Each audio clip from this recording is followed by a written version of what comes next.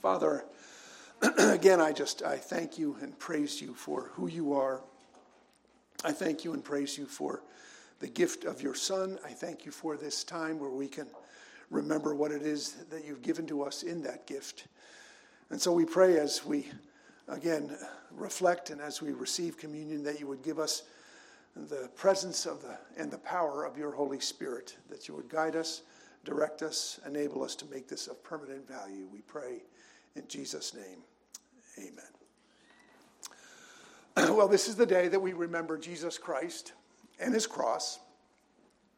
And Jesus, on the night before he died, he met with his disciples, and then he celebrated for the last time a Passover supper as described in Matthew 26. It says, "Now as they were eating, Jesus took bread, and after blessing it, broke it and gave it to the disciples and said, 'Take, eat. This is my body.' And he took a cup, and when he had given thanks, he gave it to them, saying, 'Drink of it, all of you, for this is my blood of the covenant, which is poured out for many for the forgiveness of sins. I tell you, I will not drink again of this fruit of the vine until that day when I drink it new with you in my Father's kingdom.'" So Jesus took bread and he took wine and he offered them up as symbols of his flesh and his blood. Then he asked his disciples to eat the bread and drink the cup so that they might symbolically eat his flesh and drink his blood. And he asked them to repeat this remembrance on a regular basis, and it's what we call the Lord's table.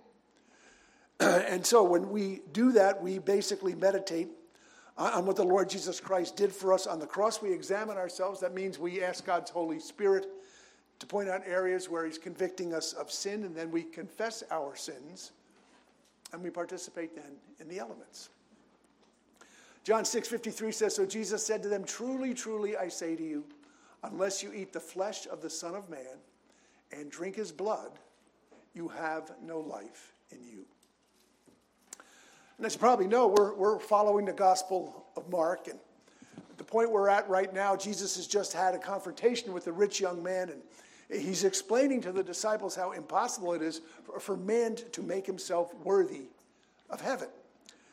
And he goes on to say in the course of that wealth is in fact a hindrance rather than a blessing. And he says, "Children, how difficult it is to enter the kingdom of God. It is easier for a camel to go through the eye of a needle than for a rich person to enter the kingdom of God." Well, all of this is a paradigm shift for the disciples. I mean, they have this extremely difficult time imagining that health is a hindrance because it's exactly the opposite of what they had been taught. It says, "And they were exceedingly astonished and said to him, 'Then who can be saved?' Jesus looked at them and said, 'With man, it is impossible, but not with God. For all things are possible with God.'" Well, Peter then says one of the most regrettable things I'm sure he's ever said. He says, "See, we have left everything and followed you." Well, I pointed out last time that the everything that Peter left to follow Jesus was basically a failed career as a fisherman. And Jesus, I pointed out, left the glory of heaven itself, where he was worshipped by all the creatures of heaven and acknowledged as fully worthy of that worship.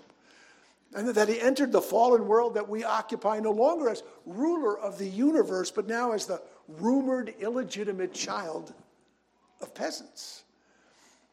I noted that he came from heaven itself, where he was esteemed and honored by all of heaven, to the one planet that had rebelled against him, to live a life of absolute rejection, accurately described by Isaiah, who said, quote, "He was despised and rejected by men, a man of sorrows and acquainted with grief. And as one from whom men hide their faces, he was despised, and we esteemed him not." Well, Jesus experienced the most profound levels of poverty with regard to life itself, and also with regard to his disciples, who just couldn't grasp the enormity of his sacrifice. And yet he's still incredibly gracious to Peter here. It says, Jesus said, "Truly, truly, I say to you, there is no one who has left house or brothers or sisters or mother or father or children or lands for my sake and for the gospel, who will not receive 100-fold now in this time, houses and brothers and sisters and mothers and children and lands with persecutions, and in the age to come eternal life. But many who are first will be last, and the last first. And again, I pointed out that fact was true figuratively and literally. I mean, the disciples would inherit a worldwide network of brothers and sisters with houses and resources that were theirs as well. Then Jesus gets brutally frank with his disciples.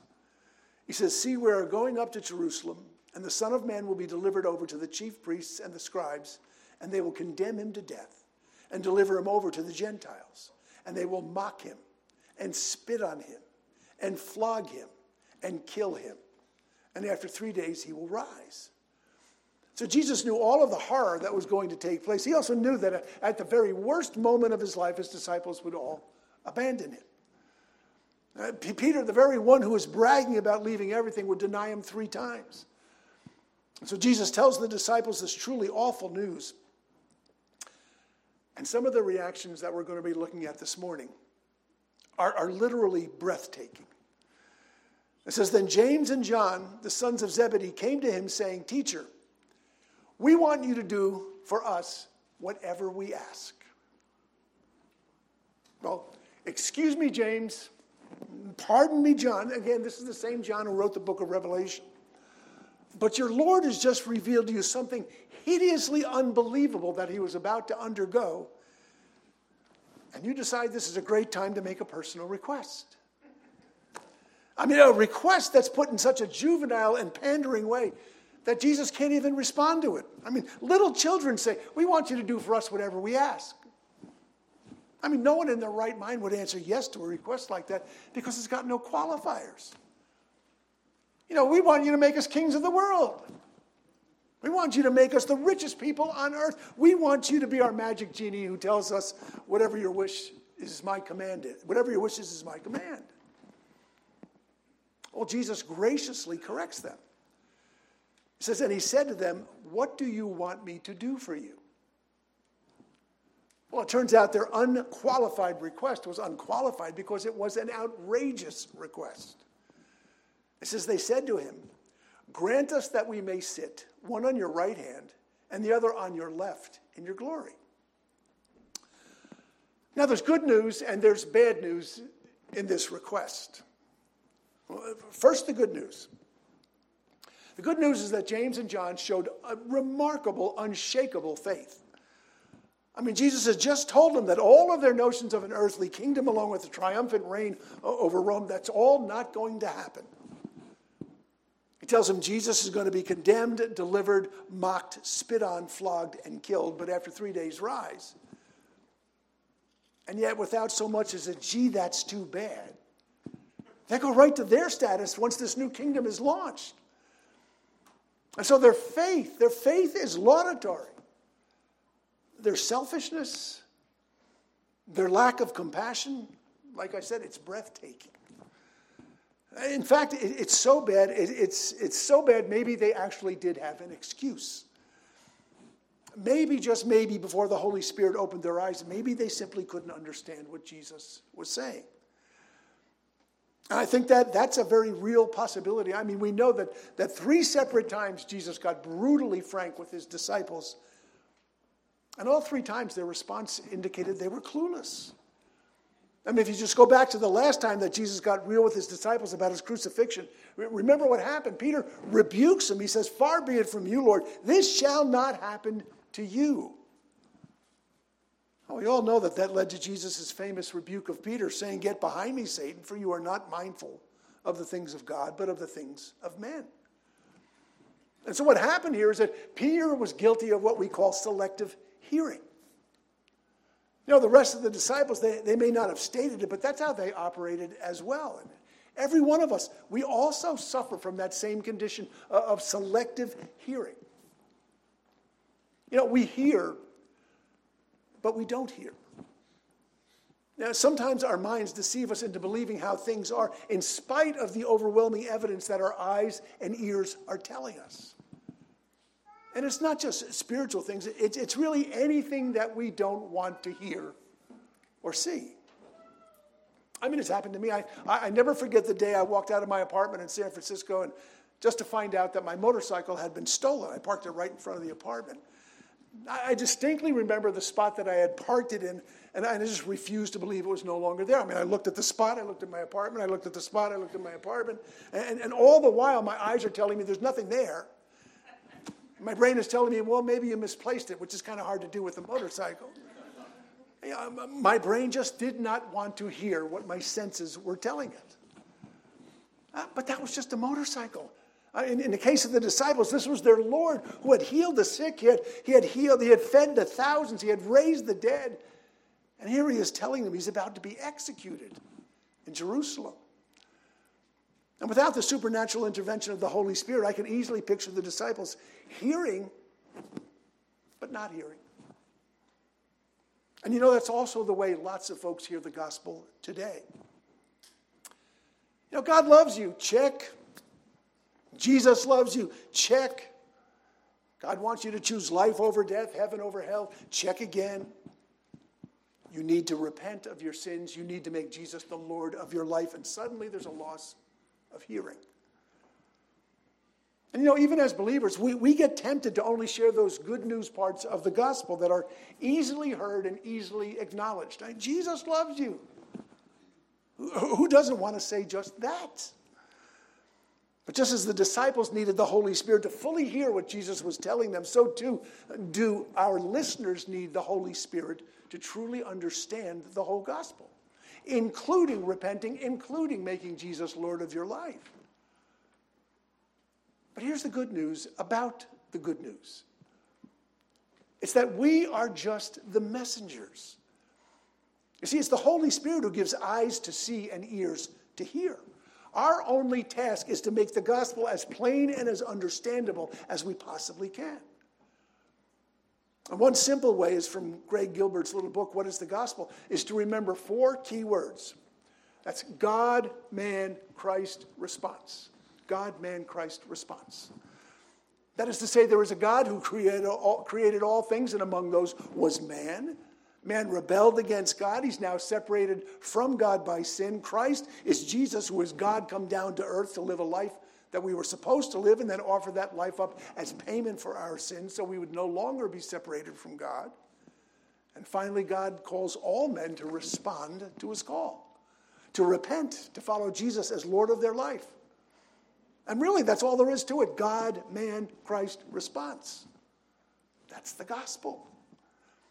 See, our job is only to deliver the message as accurately and persuasively as we can and to pray that the person has ears to hear. Because hearing, that is to say, understanding, only comes through the Holy Spirit. In fact, understanding was the problem the disciples had with Jesus over and over again, particularly with his use of parables. After Jesus gave the parable of the sower and the soils, the disciples complained. They complained, nobody understands what you're saying. And they sure seem to have a case. I mean, instead of plainly stating the gospel, Jesus chose to speak instead about wayside and rocky and thorny soils and what happens to the seeds that land on them. Understand, he gave that with no explanation whatsoever of what those soils stood for. And then he concluded the parable by saying, he who has ears to hear, let him hear. I mean, Jesus wasn't speaking about natural hearing. He was speaking about the hearing that only God's Spirit could give. And nobody understood better than Jesus how poorly his message was received. To the people that were sitting there listening to Jesus, it sounded like a strange lecture on farming. The disciples were flummoxed at Jesus' choice of words and at his seeming indifference to being understood. This is what they said to him. They said, "Why do you speak to them in parables?" He answered and said to them, "Because it's been given to you to know the mysteries of the kingdom of heaven, but to them it has not been given." And then Jesus goes on to describe righteous men of faith who in the Old Testament times, they desperately wanted to know the very things that Jesus was revealing to them. He says, "For assuredly I say to you that many prophets and righteous men desired to see what you see and did not see it, and to hear what you hear and did not hear it." I mean, these folks lived and died knowing that God had a plan and that they didn't get to hear it in their lifetime. Now, Hebrews tells us these all died in the faith, not having received the promises, but having seen them afar off, were assured of them, embraced them, and confessed that they were strangers and pilgrims on the earth. And Jesus then tells the disciples that they've been given what the strangers and pilgrims on earth desperately wanted, and that is eyes to see and ears to hear. He says, but blessed are your eyes, for they see, and your ears, for they hear. And only after he said that did he explain that the soils represented the state of souls of the unbelievers that we share the gospel with. But that's the very same mystery that God has revealed to us. And he's revealed it to us through the scripture. Just think about that. We have the privilege that the righteous men of old desperately sought and could not find. And we have it simply by picking up a Bible. Just like the disciples, we've been given supernatural eyes that see and ears that hear. Anyone can read the words of Scripture, but not everyone who reads can read with understanding. That understanding is a gift from God's Holy Spirit. He says, but blessed are your eyes, for they see, and your ears, for they hear. The Peter who heard Jesus' awful words about his impending execution and reacted so poorly was the same kind of person that all of us were before God's Holy Spirit opened up our eyes. Now, Peter couldn't yet see and hear with the same vision and hearing that we've been given. The disciples heard the very same awful words that Jesus spoke of his impending execution, and they too had that very same hearing problem. But James and John, they go one better than Peter. They decide now's a good time to pull a fast one on the other disciples. They said to him, grant us that we may sit one on your right hand and the other on your left in your glory. Now, there's no other way to describe this than as a naked power play. Now, understand, this incensed the other disciples. We know that because verse 41 says, and when the 10 heard it, they began to be greatly displeased with James and John.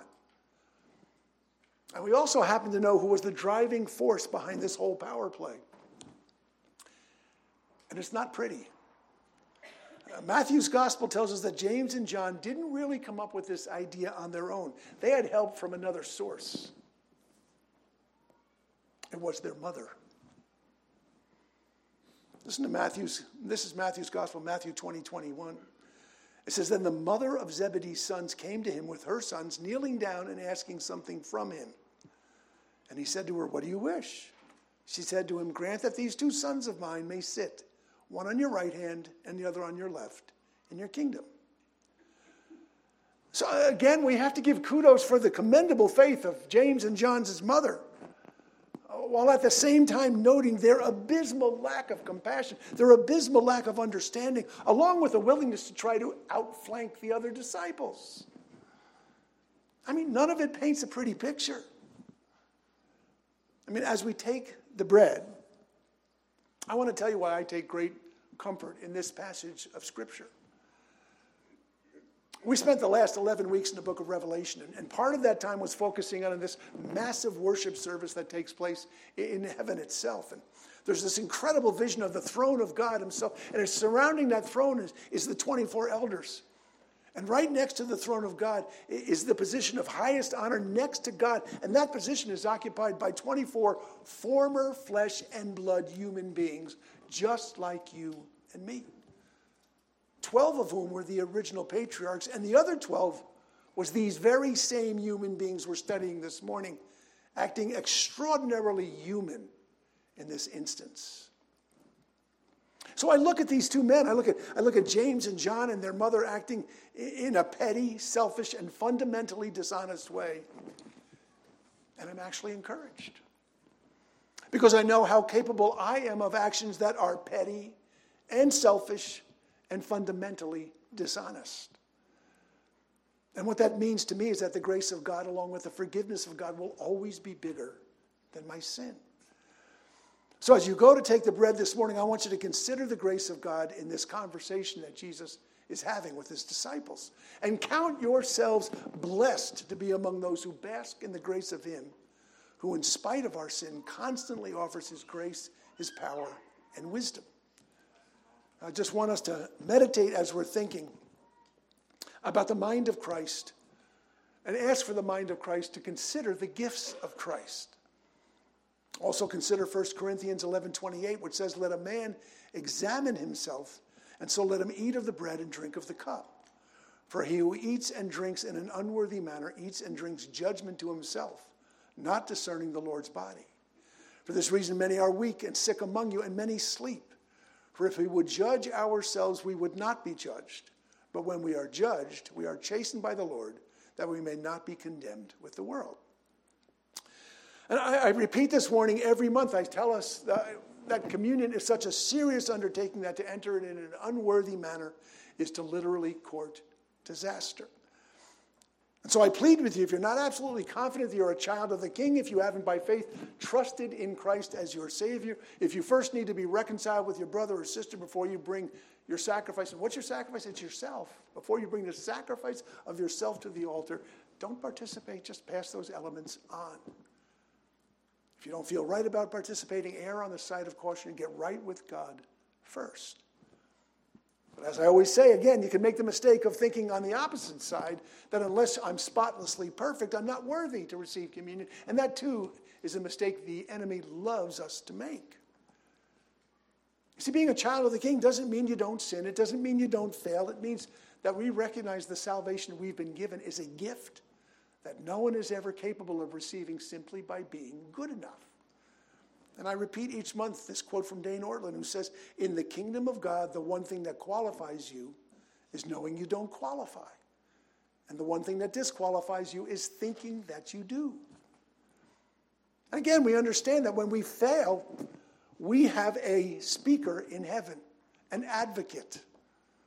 We have an advocate who says, "My dear children, I write this to you so you will not sin, but if anyone does sin, we have an advocate with the Father, Jesus Christ, the righteous one."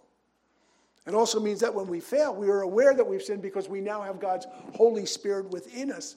And so we grieve. We grieve as children who know that we have a Father who longs to forgive and cleanse us, a Father who said if we confess our sins, he is faithful and just to forgive us our sins and to cleanse us from all unrighteousness. And so the reason why we are here, the reason we are able to participate in this service is not because we have our own righteousness, it's because we have Jesus' righteousness. An alien righteousness is not ours, it's his. But it's given to us by faith. So if you love your Lord, don't deny yourself the privilege that he's purchased for you. As we said, he lived the life that we were supposed to live, and then he died the death we all deserve to die in our place so that we could be made worthy of heaven, so that we could participate right here and right now. So as we participate, ask God for the ability to truly perceive and understand the depth of the gifts we've been given.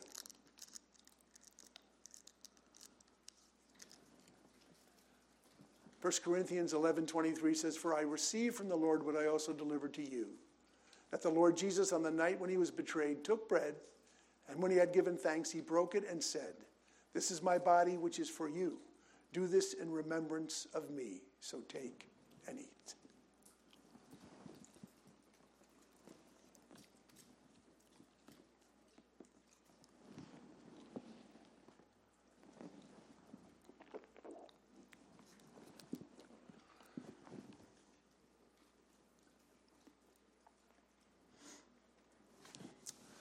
I want to pick up on this conversation that Jesus is having with his disciples.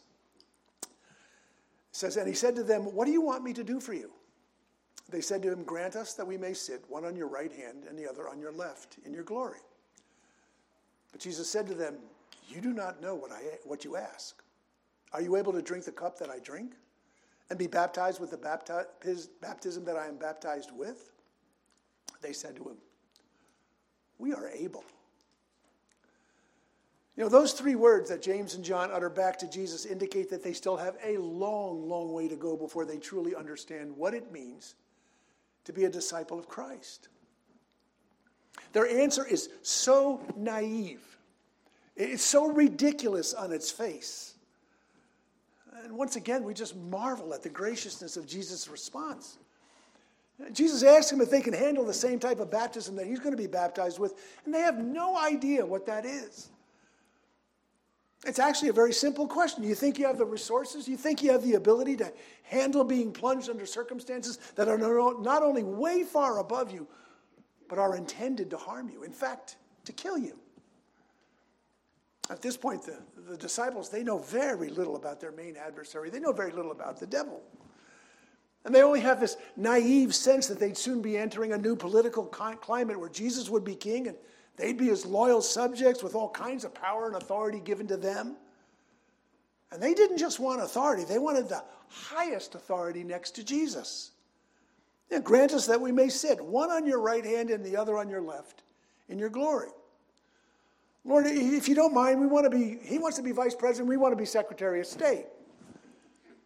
And Jesus asked them if they're willing to handle what that's going to require. And they respond with 3 little words. 3 little words that render so much work in the kingdom null and void. And those 3 little words are, we are able. I mean, so many churches, so many missions, so many works of God have been scuttled by those 3 words. We are able. And the fact is, every time we make a claim like James and John did, we're actually denigrating the grace of God, denying him the glory that is his alone. You see, the glory of God is demonstrated by him being the source of our strength, by him being the source of our ability. You know, God tells us in Philippians 4:13, I can do all things through Christ who strengthens me. Well, James and John at this point are quite willing to suggest to Jesus the first part of that verse without even acknowledging the second part. And that's what scuttles so many different Christian ministries. It's an attitude that says, I can do all things, not through Christ who strengthens me, but by my own resources, my own power, my own insight, my own ability. You know, that's the reason why we meet every Wednesday night to pray. It's because I know probably better than anybody else in this building the level of incompetence, selfishness, and inability that is part and parcel of this church. I know that because I'm the pastor and I recognize all of those aspects in me. And the point of coming together for corporate prayer is to publicly acknowledge, even if it's only to the few people who actually make it to that meeting, that we don't have the natural resources to pull this off. That we're not like James and John, who can't claim to be able to do anything outside of God himself without God empowering us to do it. And so we come together to pray. We come together to ask God for the strength, the grace, and the power to continue. You know, folks see this church and they see that it operates more or less like a well-oiled machine. I mean, show up here on a Sunday morning, everything just kind of rolls forward. And it's easy to think that human beings are the ones who are responsible for this. But I can tell you with absolute certainty they're not. I can also tell you that if it wasn't for the women who launched this church with intensive prayer, people like Jean Warner, Helen Sorensen, Eleanor Machette, Bertha Moore, spending hours praying for God to intervene and lift us up and enable us to go forward, I guarantee you this church would not be here. I guarantee it. We are able are 3 of the worst words you could possibly use in addressing God for the needs that this church sits right in the middle of. I mean, if we neglect corporate prayer, in fact, if we neglect to individually pray for this church, we're essentially telling God, hey, we're able. We don't need you. We can do just fine on our own. Thank you. You know, nobody has captured how dangerous we are able is better than David Platt. This is what he said. He said, could it be one of the greatest hindrances to the advancement of the gospel in the world today is not pagan idolatry and the sinful sexual immorality of the culture and cultures around the world? What if one of the greatest hindrances of the advancement of the gospel today is the attempt of the church of God to do the work of God apart from the power of the Spirit of God? We are part of a church culture that's created a whole host of means and methods for doing ministries that in the end require little, if any, help at all from the Holy Spirit. There's so much of what we do that can go through the motions now without dependence on and desperation for the Spirit of God. Now you look at the other end of the spectrum and you find that there's enormous freedom that comes from realizing that we're not able and that we don't have the resources. That we don't have the ability within us to accomplish anything that needs to be done to advance the kingdom, to advance the church, to advance the cause of Christ. But we have limitless resources when we rely on God who gives us strength. And it's so remarkably easy to flip back on human resources constantly because we know them. They're comfortable. We're aware of them. It's so very easy to take what God has given and the blessings that he's bestowed and somehow think that they come from some human source like my own cleverness or inventiveness or drive or initiative. And the day that this church sees itself as the source of its energy that makes it go forward, as opposed to pleading with God for his insight and his resources and his wisdom, is the day this church is going to cease to operate. And believe me, it can go on for years and years afterwards. But just like lots and lots of churches before us, it'll be a pale shell of what it's supposed to be. See, James and John said, we are able, because they had no idea whatsoever of what lay in store for them. But Jesus did. So Jesus said to them, you will indeed drink the cup that I drink, and with the baptism I am baptized with, you will be baptized. But to sit on my right hand and my left is not mine to give, but it is for those for whom it is prepared. Well, history tells us what happened to James and John. I mean, James went on to become the very first bishop of Jerusalem. He was also thrown from the pinnacle of the temple in Jerusalem, then stoned, and finally had his head bashed in with a club. John was said to be tortured with boiling oil and then exiled to the island of Patmos, where he wrote the book of Revelation. So Jesus is basically telling them that baptism by fire is a yes, sitting at his right and left hand is a no. But God still had very big plans for James and John. And we've learned from the book of Revelation that actually James and John sat on thrones that surrounded the very throne of God, not on the left or the right, but certainly in this place of extraordinary honor. In fact, John himself sees himself among the 24 elders in Revelation 4. He says, immediately I was in the Spirit, and behold, a throne set in heaven, and one sat on the throne, and he who sat there was like a jasper and sardius stone in appearance, and there was a rainbow around the throne in appearance like an emerald. Around the throne were 24 thrones, and on the thrones I saw 24 elders sitting, clothed in white robes, and they had crowns of gold on their heads. Well, the white robes are symbols of the cleansing they received from the blood of Jesus, because the Bible makes no attempt to hide the fact that all of us, including James and John, are sinners saved by grace. And this incident with them, their mother and Jesus, may have represented the low point in their walk with the King, but thank God that by the blood of Jesus, all of us have been rescued from our own individual low points. And the crowns they wear represent the authority they now have as co-rulers with Christ. It's a role that every one of Christ's own will have one day. So as you take the cup,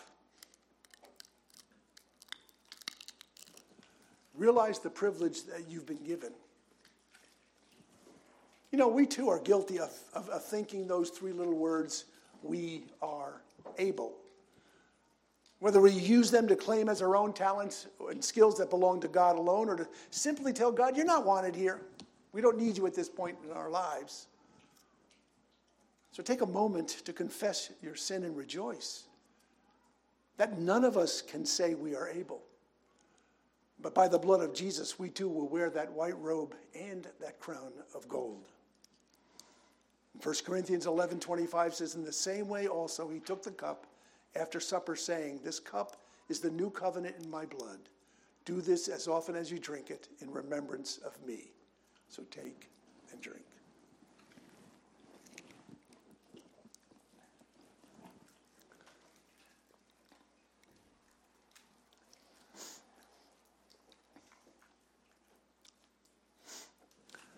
This is the part that we call hard hands and feet, where we try to understand some kind of practical way of what it means to remember Jesus. And the most practical way I can speak of today is what happened on Friday. On Friday, Steve Weingartner and I had the privilege of being with Leon during the last 24 hours that he was to spend on earth. For those of you who don't know, Leon was a vital part of this church for many, many years. He was a deacon. He served her for many, many years. He had a very rough patch. He had a stroke and could not communicate. verbally, had a very tough time understanding for, 6 or 7 years, before he went to be with the Lord just last week.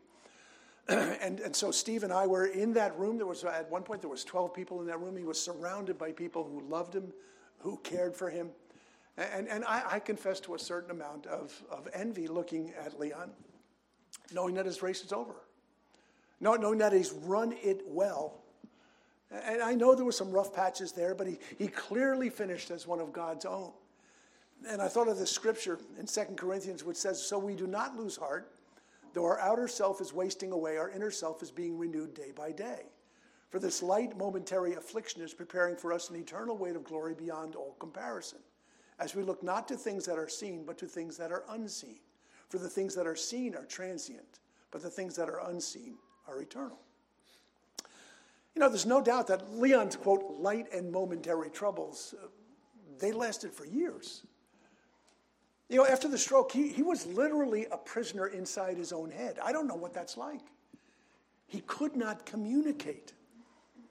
And every time we went to visit him, he would look at us and he'd see us walk in a room and he'd say, "No," like that. Of course, he didn't know what that meant, because sometimes no meant yes, and yes meant yes, and yes meant no. But we'd have conversations with him. They were difficult conversations because it was hard to communicate. But virtually every time we said, "Can we pray with you?" he just brightened right up, grabbed our hand, and loved the fact that we would be able to pray with him. And I would use one word. Somebody said, "Give me a description of Leon," but you can only use one word. The one word that I would use is servant. That's what Leon was. That's what he did. And again, there's folks that probably a lot of folks don't know. I mean, you don't know Rosie, you don't know Annie. Rosie was a member of our church for years and years, suffered from Huntington's chorea, which again caused her to have mental issues at the very end of her life. She was unable to process things mentally. And Leon would go to her house frequently, and she would see him and think he was some kind of thief or attacker and yell at him and cuss him out. And he was just there to empty her garbage and make sure she was okay. He didn't care at all. And I know other people who, they say one way to know if you have a servant's heart is to see how you respond when somebody treats you like one. I know people who took advantage of Leon, who treated him just like the hired hands.